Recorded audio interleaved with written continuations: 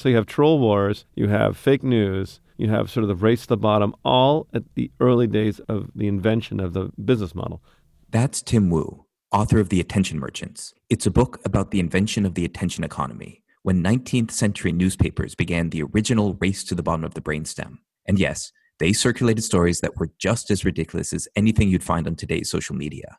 He wrote a 6-part series about the moon and what he'd found there, which, surprising to our ears, they had giant lakes, huge trees, and the great revelation, these man bats that flew around and had promiscuous sex. But what's striking about Tim's research is not just that these stories keep cropping up in print, on the radio, on television, and now online. What's really striking is the rare moments when the race comes to a stop.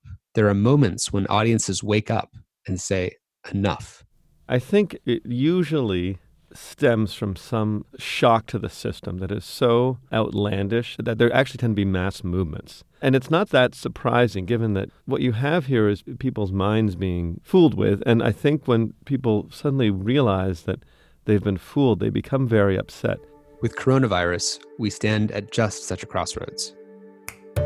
Today on the show, we'll see what happens when the public demands a change of course, and what happens when the attention merchants continue with business as usual, which is the theme of Tim's second book, The Curse of Bigness, about antitrust in the New Gilded Age. I'm Tristan Harris. I'm Asa Raskin, and this is Your Undivided Attention.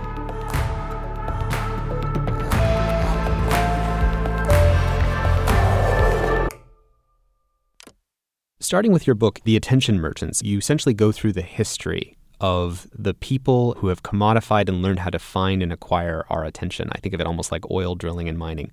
What can we learn going back, especially to the period of the penny press or yellow journalism, from them to today's issues with technology platforms? The book is slightly modeled, actually, after Upton Sinclair's Oil, in the sense that it takes attention as this commodity whose value was not very well understood. It's notable that oil, in its early manifestation, was not understood to be valuable other than as a sort of health cure for certain diseases, and some people put on their faces for cosmetic reasons. Similarly, I think we all agree attention's become pretty valuable. And I trace the origins of that to the invention of the ad-supported newspaper, the penny press, in particular a man named Benjamin Sun in the 1830s, who had the idea, ingenious in its time, now obvious to us, that he could sell his paper at a loss, penny, but make the money up by cultivating a much larger audience and reselling his audience. So he was kind of the inventor of this idea you hear sometimes, that the audience is the product. What's so interesting is that as soon as the New York Sun started to make money, as soon as he got the business model going, the one that we're so familiar with right now, gather a giant audience, resell it, as he started to attract competitors, and immediately the contest went down. And otherwise, it went to the most lurid, the most outrageous. Now, I should say that one of Benjamin Sun's great innovations is that he did make the news interesting. Prior to him, newspapers were expensive and excruciatingly boring. If you look at the old ones, they reprint political speeches in their entirety. They have comings and goings of ships, just terrible stuff. So he had things. The first page of this first newspaper was all about a melancholy suicide, a man who killed himself because his father wanted to ship him off to Indonesia, but there was a woman he loved, and already you're interested. So another newspaper was run by a man named Gordon Bennett, and his idea was death.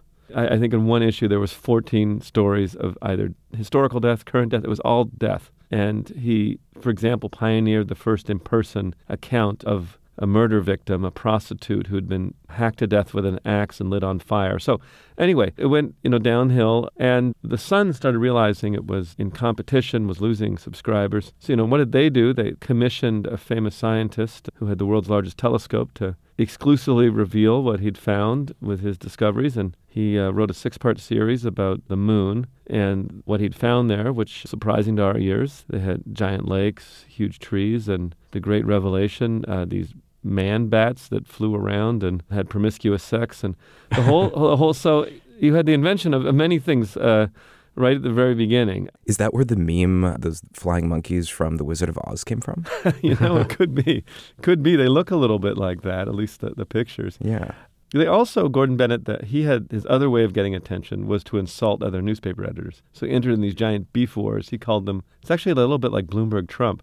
He was like, you're a fat, no good, useless, waste of humanity. So they printed these battles with each other. That got people excited. Now, from there, I think it even gets worse. You have efforts to interfere with politics. And so, journalism just runs pretty far down pretty quickly based on this attention model.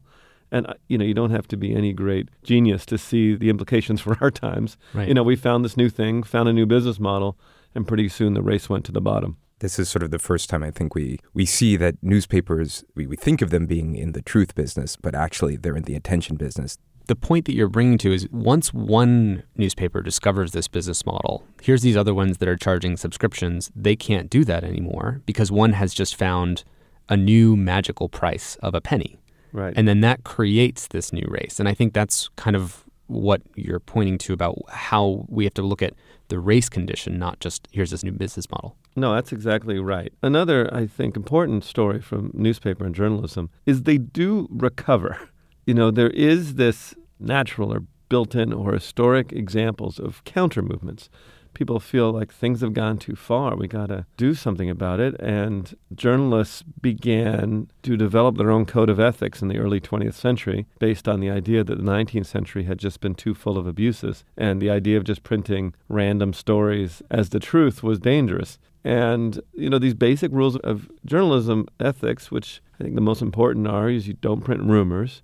You obviously don't print things that are completely false, and you check with the opposing side to see if they have any comment or if they want to dispute what's being said. Those three principles, journalists are so used to it, they don't even think about it. But they do a lot. Generally speaking, the New York Times is not running stories about life on the moon. Mm-hmm. By the way, I should say that story was never retracted. Really? The New York Times, it's still out there. So there's the aliens are still out there on the moon. Maybe the story was never retracted. In fact, it was decades before anyone thought it might not be true, because how are you going to figure it out? You don't have another telescope.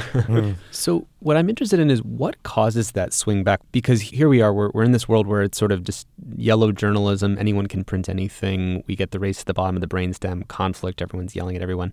And then why do we suddenly develop journalistic ethics? Because I think through the history of your documentation of different movements in the attention merchants, from colonizing radio to television, first we go too far into the commercialization process. The stakes were a lot higher than just we don't get as good of information as we used to. We actually get things like wars, or we get fascism, or we get these other bigger consequences. And so how do you see that? Yeah, I'll talk about a very small version and sort of a larger version. A small version is the famous quiz show scandals from the 50s. In the 1950s, televised quiz shows were invented. The quiz shows themselves were so evocative because, the underdog would come back and win in this dramatic fashion. And, the plots were incredible. It was exciting. You had the female plumber, which was sort of shocking at the time, or the young African-American boy who was a math genius or something like this. All these kind of interesting characters. But it turned out that the whole thing was as rigged as professional wrestling. That, in fact, the winner was predetermined. People were forced to throw the shows. And they had all these elaborate rituals to verify that there wasn't cheating on the show. That's what made it worse. Oh, interesting. Yeah, they had these kind of extensive rituals where the questions were pulled out of some secret box and locked in a safe or something. Right. But actually the person who's going to win got the questions earlier. So when they realized the whole thing was a hoax, it had a, I think, profound shock, and it created a big change in how people thought television should be conducted. Walter Lippmann wrote this famous column denouncing what television had become and calling for public media. The Kennedy administration, when they came to power, made the creation of public broadcasting one of their priorities. The Ford Foundation got into it. So there's a story where basically civil society took the initiative to try to transform television. I mean, I don't know if they fully succeeded, but they did something. And in fact, you see in this cycle, there's always this moment of novelty and infatuation. People were infatuated with television. They loved it. And during that period, there's almost a blindness to some of the negative sides of these things. And I think the harshness of that shock that it was all a big lie is, many people think, a big thing that led to the idea of public television and a different business model and a different code of ethics. And, didn't clean up TV right away. But I did think, and many people feel, that led to the movement towards public broadcasting. Let me add another example I think is important. So the radio had a prolonged honeymoon where people thought it was going to cure all of our problems, change politics as we knew it. I'll paraphrase a quote, the president will no longer be this distant figure, but in fact be in your very living room, like your own father. This is the beginning of fireside chats and FDR. Yes, even before then. They just thought it would be great. And the fireside chats. But then you had the experience of the totalitarian regimes beginning to understand radio as what Goebbels called the spiritual weapon of fascism and totalitarianism. And as a machine gun can mow down your opponents, the radio can convince them.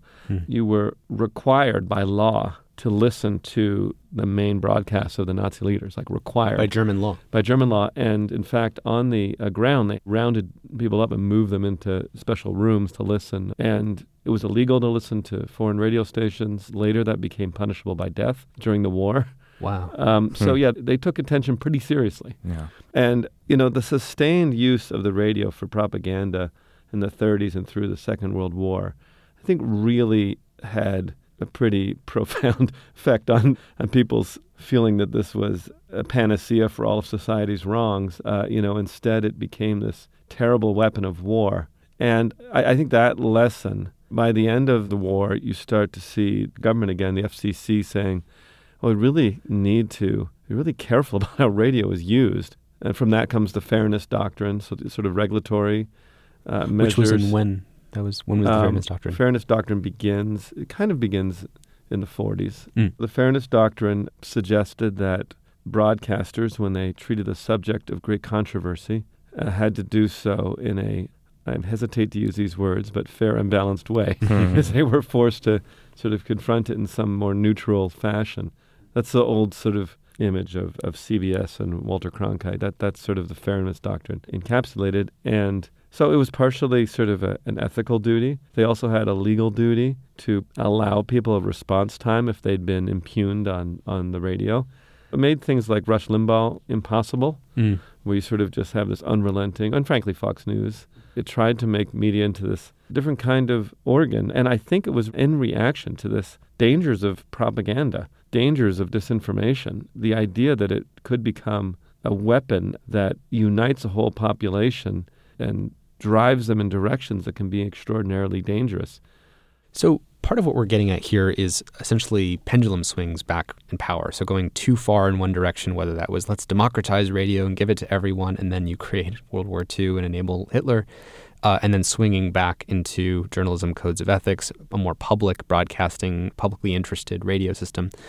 There's a few other examples of these swingbacks. You talk in your book, The Attention Merchants, about with television, the emergence of advertising, and then Zenith, the TV producer, having an interesting innovation to deal with the rise of advertising. Do you want to talk a little bit about that? Sure, I do. Now, on to Zenith, there was a pretty strong reaction to radio advertising when it was introduced. Radio at first, there was an unofficial ban on advertising in the early days of radio. In fact, President Hoover, I guess he was then Secretary Herbert Hoover, gave a bunch of speeches. He was like, how could we possibly take this scientific marvel like radio and pollute it with a bunch of hot dog ads like that and shoe polish? It's like unthinkable. And people will never stand for the idea of being in their own living room and suddenly having advertiser inside their house. That's crazy. But things changed. That's actually why at first you had sponsorships. It would be like... As a route around the ban on advertising. Yes. So you'd have like the Duracell brass band or the Miller Eskimo Orchestra or something like that. But eventually radio ads became common and television ads began as well. And one of the reactions was Zenith, which was the Apple of their day, I guess, innovative device maker, headed by an eccentric genius. And they came up with their ad killer, which we now call the remote control. The early versions of it looked like a pistol.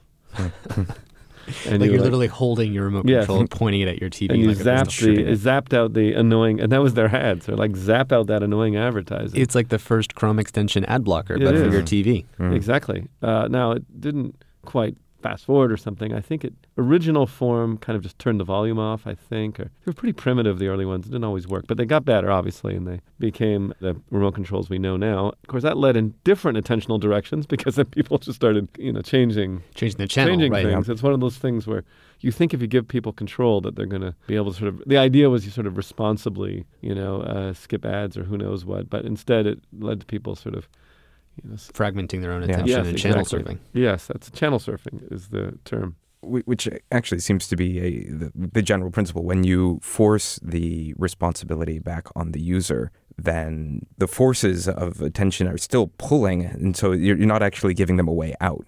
It's sort of like fungibility of responsibility. History is full of high hopes for giving people responsibility over their own decisions, and then them sometimes not going exactly the way people might have hoped. Well, I think the thing you're pointing to, Asa, is just as we saw the rise of advertising permeate television, instead of saying, let's actually put some controls in the default infrastructure, suddenly we made it your responsibility, which was the remote control, to zap the ads. And so much like some of the problems that are there today, like there's disinformation, there's polarization, there's these problems, let's ask you, the individual, to be more responsible. And we're seeing, one, how good faith efforts to do that actually created secondary problems of sort of the channel surfing thing. And also that it's just insufficient because only some people get the kind of personal responsibility tool, aka the remote control, although that did become a standard later. I also want to give one other example for listeners, which is Paris and the invasion of attention in Paris with a certain history of posters. Yes, I think of the poster as kind of an antecedent to the screen. The invention of the poster was a big deal in the 19th century. It transformed the urban environment. These big, colorful, lithographic images were something new. And another one of these cycles, people were incredibly excited about them at the beginning, particularly in Paris, where they were first disseminated. You have all these famous artists who started doing them for a while. And then gradually, French people, Parisians, become disgusted. And there's a movement that targets the poster as the source of all kinds of problems. It's a little bit like now. People can't concentrate. They're out of control. They link it to prostitution and lowered morals and all kinds of stuff. And eventually they enact laws which restrict where posters can be. Those laws are still in place in Paris. If you look carefully, you'll see they have special plaques that suggest posters can't be here. And it may have something to do with why Paris remains such a beautiful city. You may not notice it, but there's actually a limit on how much advertising there is in the city of Paris. And that was a public regulatory approach as opposed to figure some way out not to look at them. Because they could hand people a pair of glasses that you could individually have to put on that would filter out all the posters, but then that puts the responsibility on the individual. Not that they had that technology in the day, but... Yeah. And it does raise this question of, how much advertising do you need for the world to work? Right. Right? Facebook would argue you need quite a bit. You don't need none. It's helpful to learn about new stuff, but think of even 10 years ago when Facebook and Google had a lot less advertising. Was the world so bad back then? Actually, I think it was pretty good. Overall, what I hear as a theme in your work is almost a question of zoning laws for what is in commercial interest versus what has to be maintained in the public interest. In the same way that we do with drilling in national parks. I'm reminded of E.O. Wilson, the sociobiologist, saying that the best solution for how to deal with ecological crisis and the climate sort of situation is actually just to reserve, I think his book is called Half Earth, that just half the Earth is just off limits for ocean mining, fishing, drilling, etc. And I think of kind of what your work is on the attention is very similar. It's how much do we let commercial interests versus public interests? Where is that line? And, we're sitting here in New York City. There's a park every few blocks. We could live in a world where there's a park every 100 blocks. How much different would New York feel if there wasn't children's playgrounds or parks? It would feel like Kuala Lumpur, which is sort of unrelentingly city, or other cities that you've been to where there's nothing like that. And, frankly, I think it's worse. I think that's a very perceptive reading of my book. I am very drawn to zoning laws. I am, I guess, less radical than some people who would perhaps want a total transcendence of advertising altogether or of commercial. There's parts of advertising I like and even parts in commerce that I think are important to human thriving. But yes, I don't think we zone carefully at all. I don't think we make the hard decision of just saying, okay, no, this entire area is a park. And now I'm talking about our consciousness or our private lives. So one thing we've allowed, for example, is, the home to be kind of invaded in ways that I think, are damaging to things like family and familial relationships. We've allowed friendships to become a little over commodified as well. I think people 40 years ago think it's weird that you have, my friend went here and recommended this and all, that kind of commodification. I think that's a subtle thing, but I agree with you that it's important either for our representatives or for ourselves to try and zone our lives. And, when we are buying or selling or doing things, that's a valid thing. I enjoy it as much as anyone. But to keep it in its place is, I think, important for a healthy society. Mm-hmm. Well, if I think about, the economic and attentional power of something like TV versus radio, and, you could say, they were intruding on the home space. So there's a sort of level of new intimacy that's been granted to that attentional landscape. We've kind of reached into a new area of life that we didn't reach into before. As we go from posters in Paris to radio to television, there's sort of an increase in the horizontal surface area we're able to reach people at. And then I think of a sort of vertical level where we're actually reaching more precisely, more legibly into the psychographics, the demographics, the precise targeting, the depth of emotional resonance that I can get into you. Can I actually reach directly into your fears and paranoia in the case of Cambridge Analytica? And I want to sort of map that as a trajectory, because essentially what I'd love to ask you about is what makes something like a Facebook or a Google not just kind of the next evolution of TV radio as, it's just a bigger block of attention.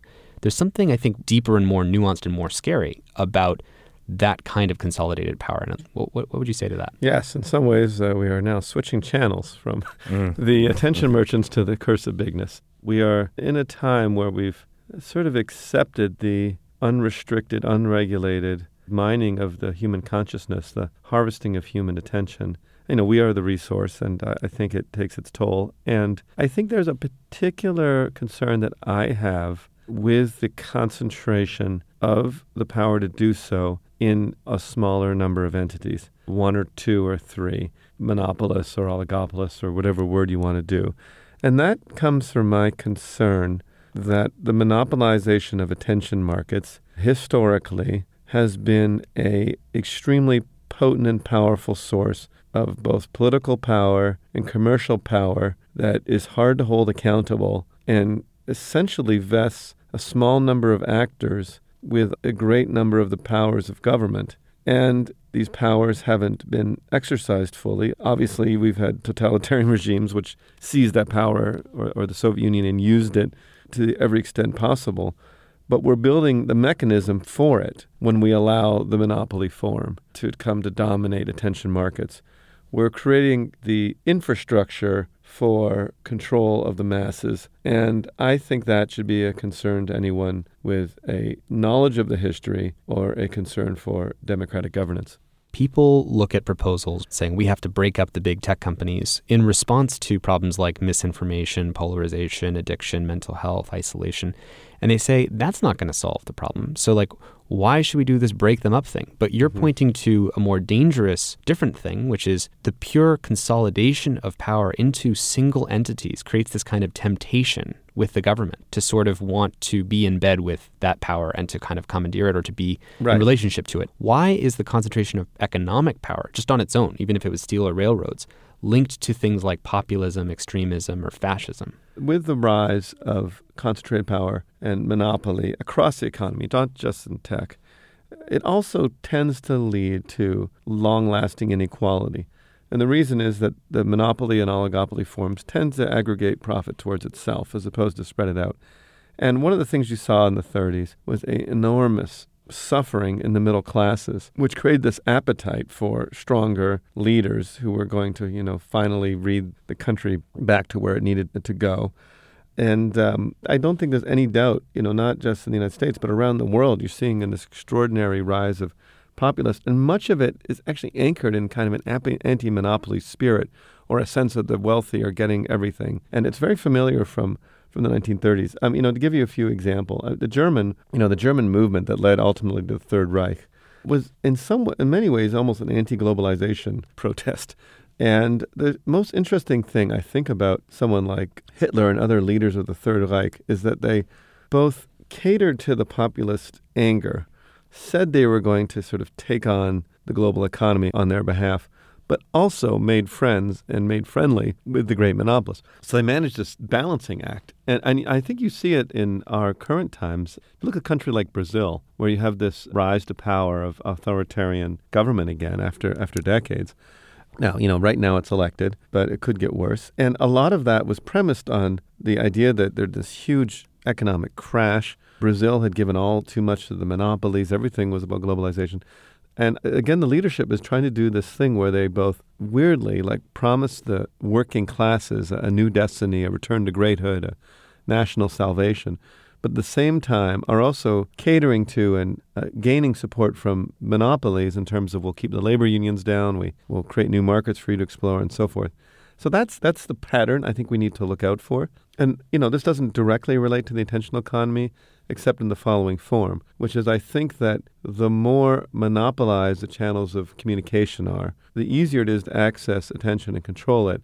The greater the possibilities for using those channels as well, for, having a media or social media that is friendly to government become compounded. And that's the kind of thing I'm worried about. And so, when you hear about, Warren wants to break up big tech, or people want to prevent big tech from, just having too much power, I think we have to think about the political concerns and not just the nitty-gritty of what would that do for competition and would that really help or make things better.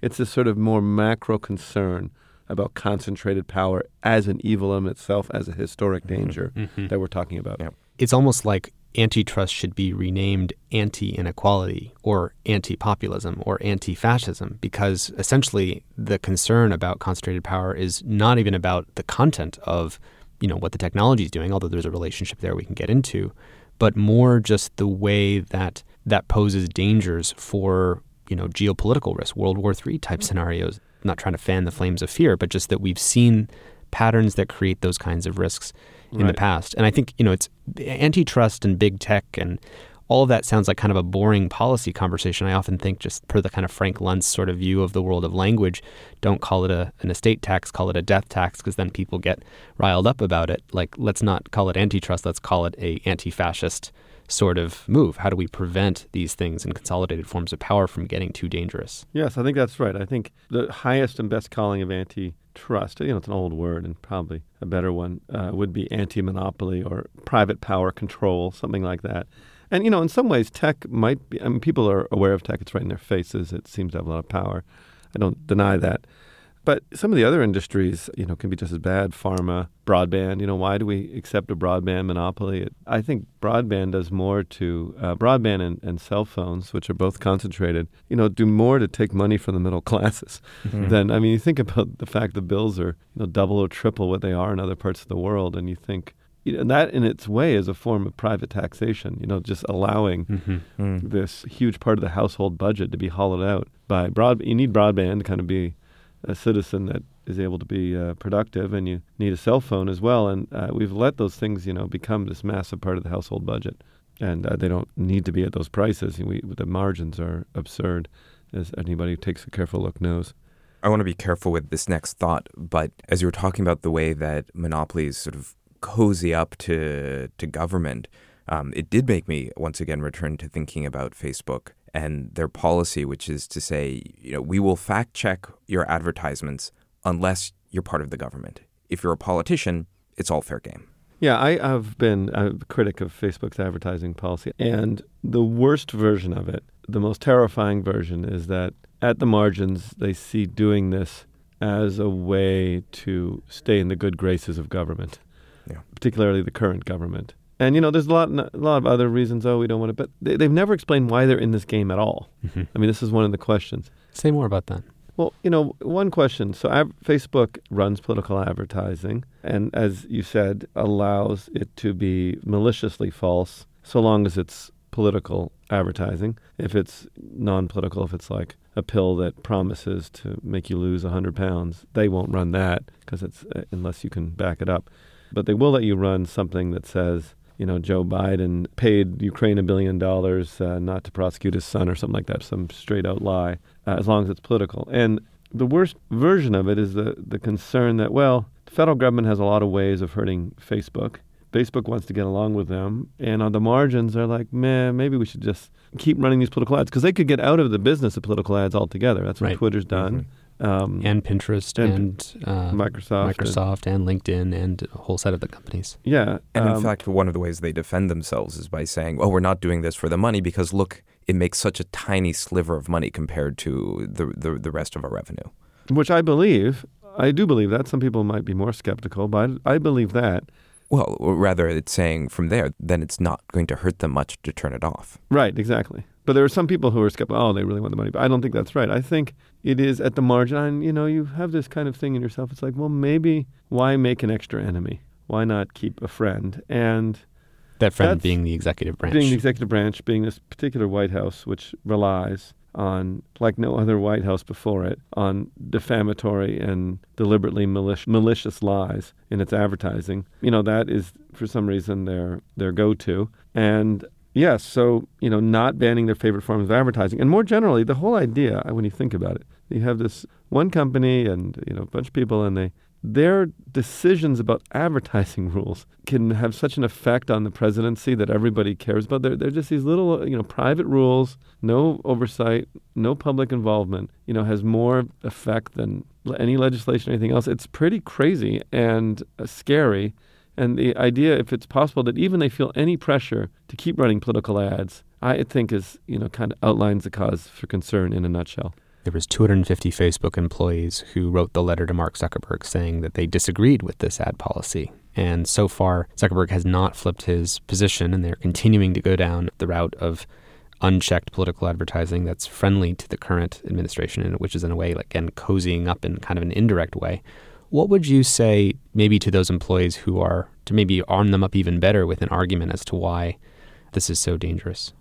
Yeah, I'd say more power to them.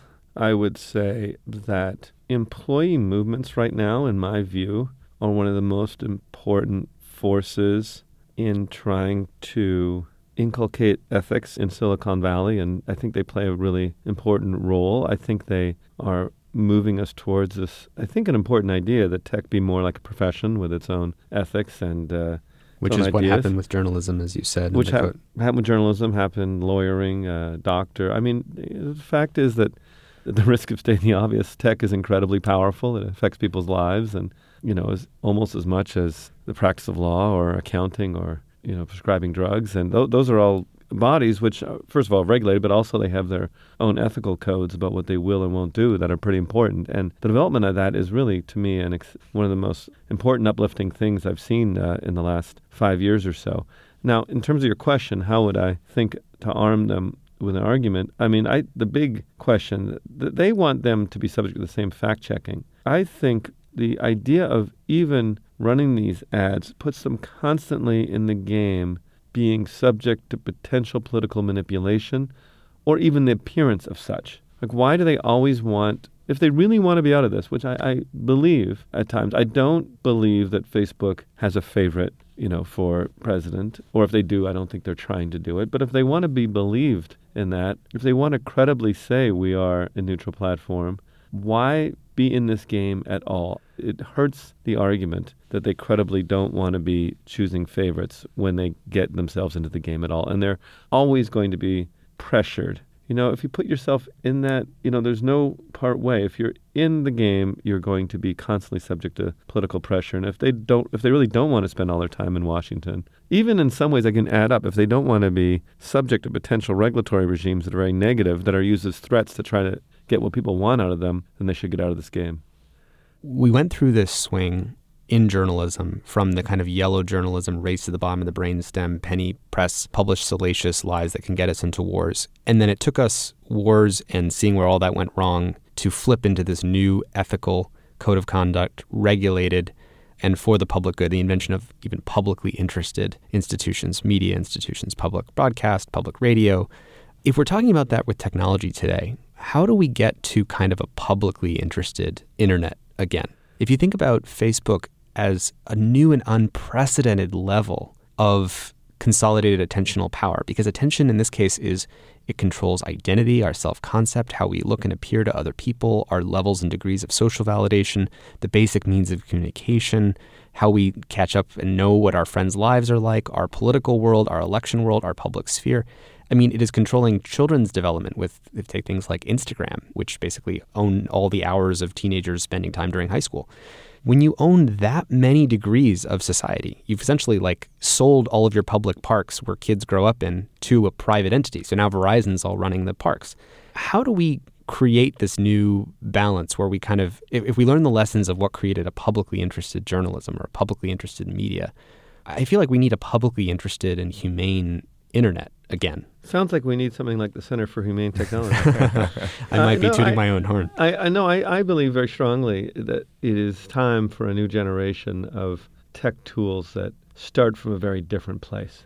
And, this is partially your mission, but I'll just voice it. Why don't we have social media which has as its only goal trying to connect people in helpful ways? Its only goal, it's not also trying to resell you to advertising. It's not also trying to get you stuck on for as long as possible, but it really is working just for you to try to improve your relationships with people who matter to you. Often people say, don't go to a stockbroker who works on commission. They'll just try and sell you a bunch of stuff. Go with someone who you pay, who they try to figure out what actually is good for you. And, that kind of thing in social media, either a paid model or a public model, like the PBS or NPR, where they just start from a different position and where they're maximizing different stuff, seems to me really urgently needed in our time. I mean, that's where it all starts from. And, that comes from social media is kind of an obvious target. I also think our tools could be better designed to serve us, whether it's browsers, our phones, you name it. I'm suspicious of anything that has two masters, that has some kind of other goal. It's just like that stockbroker who's really... Are they looking out for your interest, or are they looking out for their own? Yeah, exactly. When their business model is to look out for their own. Yeah, and I think we're kind of contaminated with tools that aren't properly serving us. Yeah, that have ulterior motives. They have ulterior motives. Imagine if you had a chainsaw that chopped down trees, but also had a little screen on the side to have you watch some ads. You wouldn't want that thing and chop your leg off. And, we've kind of accepted that for all kinds of tools that we use. And I just think it's that is the next frontier. And I've been waiting and hoping, I don't know who it could be, whether PBS does it. There's a lot of billionaires with a lot of things they want to do with their lives to improve the earth. It could be company, I don't know, I choose Apple because they consider themselves more privacy protective. They could start a low-cost social network. I don't know who it could be, but we need something. We need more generation of tools. We need more resources devoted to this cause. I think it's urgent, frankly, not just for the future of tech, but the future of humanity and of civilization. Yeah. And that's my call, and I know it's your call too, to the next generation of tech people. In terms of how we would actually get there, we'd like to just leave people with what would be a story between now and, let's say, 2 years from now, where we did it. The states regulated in such and such a way. We broke up these companies and specifically split up, Facebook, WhatsApp, Instagram. However you would do it, because I think the way this also has happened in history with IBM, with AT&T, with Microsoft, how these trials were in some cases the remedy in and of themselves, and led to, if you think about the chokehold Microsoft had on being able to prevent the internet from flourishing with Internet Explorer 6, and then letting that go led to the creation of Google and this sort of flourishing of the internet. I think telling that story, how would we do it in the next 2 years? Give people that optimistic vision. Give me 5 years. So I think it's a number of things. So one thing is, as you know, there's antitrust investigations ongoing of all the major tech platforms. And maybe it starts to be realized that, as much as many people sort of enjoyed these buyouts, that allowing them to buy all their competitors, particularly Facebook and Google, maybe wasn't so good for the health of the tech ecosystem. That, in fact, they just started to eat the whole ecosystem. There's so many projects that really never got where they could have been because they kind of got bought out and destroyed or bought out and nullified. And through the lawsuits that seek the disgorgement of some of the acquired properties, we sort of revitalized the Silicon Valley ecosystem in the first place and make it possible to compete in some of these areas that have long thought been sort of off limits for competition. So that's one set of things that happen. Another set of things, maybe federal government or states start passing stronger anti-surveillance laws, maybe motivated by the sense that the news media has gotten out of control with its direct marketing to people. Feel that, really this inculcate, we look back maybe at some of the elections during the Trump administration and say, like, how did we let, so much bad news get to so many people through targeted advertising? And why do we let people know so much about each other? So you have a new sort of generation of anti-surveillance laws that make targeted advertising less attractive as a business model. And we sort of wonder, well, why did we think that was such a great thing anyway? People can look by themselves. They don't need stuff following you around. And it didn't really seem to be that great even as an advertising model. It actually just had terrible journalistic and media consequences by giving people more of what they want in terms of news. And it wasn't even that good for selling products. So that goes out of fashion. And in that space, you have the rise of models that are either subscription-based or truly free, not advertising-based, in the public, based on the public media. And that kind of shakes things up, and people all feel a little less angry all the time, a little less frantic, a little less driven by this sense that we're in this end-of-times war. And maybe we mellow out a little bit more and return to this idea that small is beautiful, and that tech becomes kind of fun again. I mean, I was someone who grew up in the tech industry, and, there was a time people wanted to invent cool tools that made people's lives better, not like little gimmicks to make you click on stuff, right? And, some of tech is still doing it. A lot of people in tech are like, what am I building here? This isn't really what I signed up for. And, I think tech itself kind of goes back to building gadgets and stuff that make people's lives better. It's never completely disappeared, but it's kind of become a side business with advertising as sort of the center and logistics of the center. And we look back at this decade, I think, in 5 years and go like, wow, we really let things go too far in the 2010s. Let's go back to what an earlier spirit was. And that is my hope for the next 5 years. We banned the trade of human organs and obviously human slaves. It's not so radical to think of banning the trade of human behavior when you think about the business model being not just the selling of our attention, but the selling of the change to our behaviors, beliefs, and biases. I agree. And those who write the history, people like me, will look back and talk about how the Center for Humane Technology at this critical period and others rose up and sort of called out what was going on. When I read the history, there is this important role played by people like yourselves who sound the alarm. There's many examples, frankly, of advocates and concerned citizens who say, something is going on here that isn't quite right. And, even if the movement doesn't completely succeed, even marginal, small changes that turn into something big can be really important. I'm inspired sometimes by like the health food movement, where in the 80s and 70s, it seemed like you're fighting a losing war. Right. Who cares about trans fats or all this? Just complicated. People just want their burgers, fries, get lost. And, look at it now. It's like completely transformed things. So, as they say, big things have small beginnings. Thank you so much, Tim, for joining us. And everyone should read your book, The Curse of Bigness and The Attention Merchants, for more. Thank you. Thanks for having me on.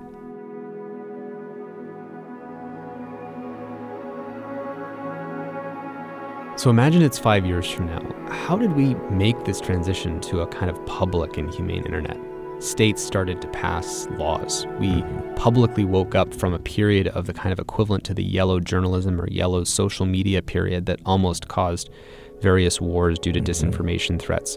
We created a new culture of responsibility, a new code of ethics for software engineers based on this tragedy. Yeah, the kids coming out of college no longer work at they just refuse to work at the companies that are involved with this kind of economics. And then now universities across the country and across the world had ethics and computer science programs baked into the education and not allowing you to graduate until you had become certified as actually a practitioner of this. And we had regulation that actually reflected the need to protect the boundaried, non-manipulated spaces of our attentional lives. The ending of his book, The Attention Merchants, Tim has an epilogue called The Temenos, which is the name for the sacred precinct, a part of our lives that is sacred. And I just love this frame because it's the notion that there's a part of our lives that we don't allow to be commercialized by the profane. How do we retain those places that we call safe and sacred? Tim often talks about his work as this is kind of a human reclamation project. How do we reclaim this space for a more publicly interested and socially interested world of both economics and politics and obviously technology? A kind of thing where that's already happening is the social media blackouts before elections. right now it's advertising before elections, but you could imagine all of social media gets turned off and it becomes that sacred space where you get to re-engage with the people around you. Often it can be hard to say, all right, we should have more time off. But come on, look at the realities of the world. Like, where are you going to find that time? But it's one of those, like, where are you anchoring against? Imagine a world which didn't have any weekends. And just really imagine what that would feel like. You're working all the time. There is no moment where you get to do nothing together with your family and your friends. And that was normal. And that was normal. How hard it would then be, how ridiculous it would feel to try to add 2 days a week. Imagine where you didn't do anything. Imagine the effect to GDP. It'd be terrible. But because we have weekends as a humane technology, we accept them and we're super grateful for them. And it wouldn't be inconceivable to start to add more of those kinds of things as a technology to our lives.